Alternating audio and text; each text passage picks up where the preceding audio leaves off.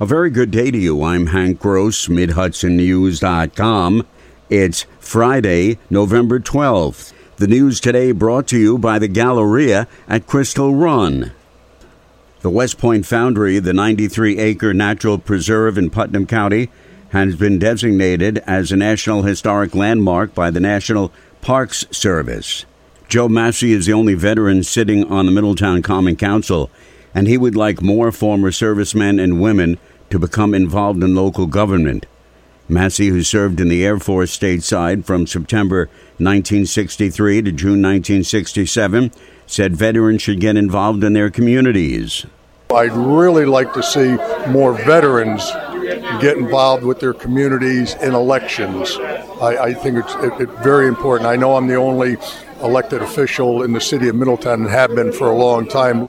The annual joint Middletown-Wallkill Veterans Day service was held at the Elks Club to say thank you to veterans.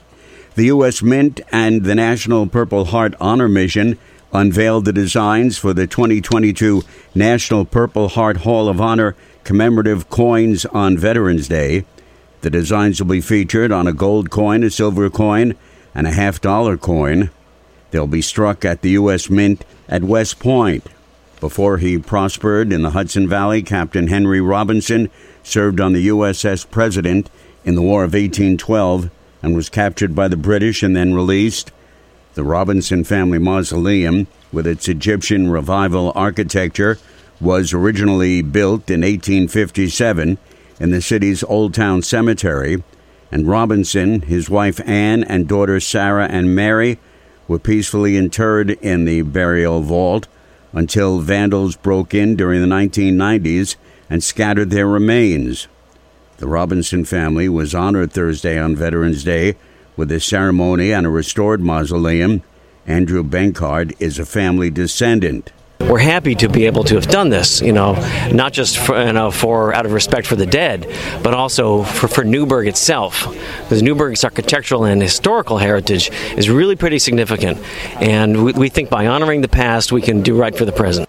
The remains were gathered and stored at another cemetery for about 20 years prior to Thursday's ceremony, and the new caskets for the Robinson family and the mausoleum restoration were crafted by members of the Calvary Baptist Church, which hosted a reception following the ceremony.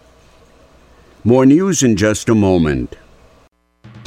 Find over 100 retailers allowing you to spend hours shopping safely at the Galleria at Crystal Run. Enjoy the big brands and the diverse selection of family-owned stores all in one location.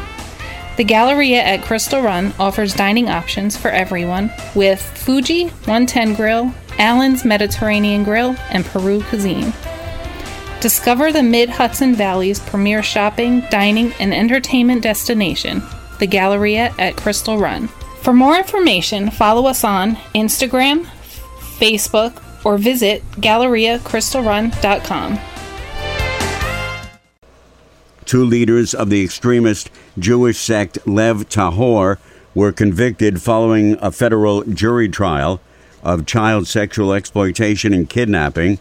The two men, 39-year-old Nachman Helbrons and 45-year-old Meir Rosner, are U.S. citizens who in 2017 arranged for Helbron's then 12-year-old niece to be so-called married to a then 18-year-old man. They were religiously married the following year when the girl was 13 and the man was 19, and immediately began a sexual relationship with the goal of having children. They were never legally married. The mother, her daughter, and 12-year-old son were living with the religious sect in Guatemala at the time, and in October 2018, the mother determined it was no longer safe for her children to remain in the compound, so she escaped and arrived in the United States 1 month later, where she settled in Woodridge.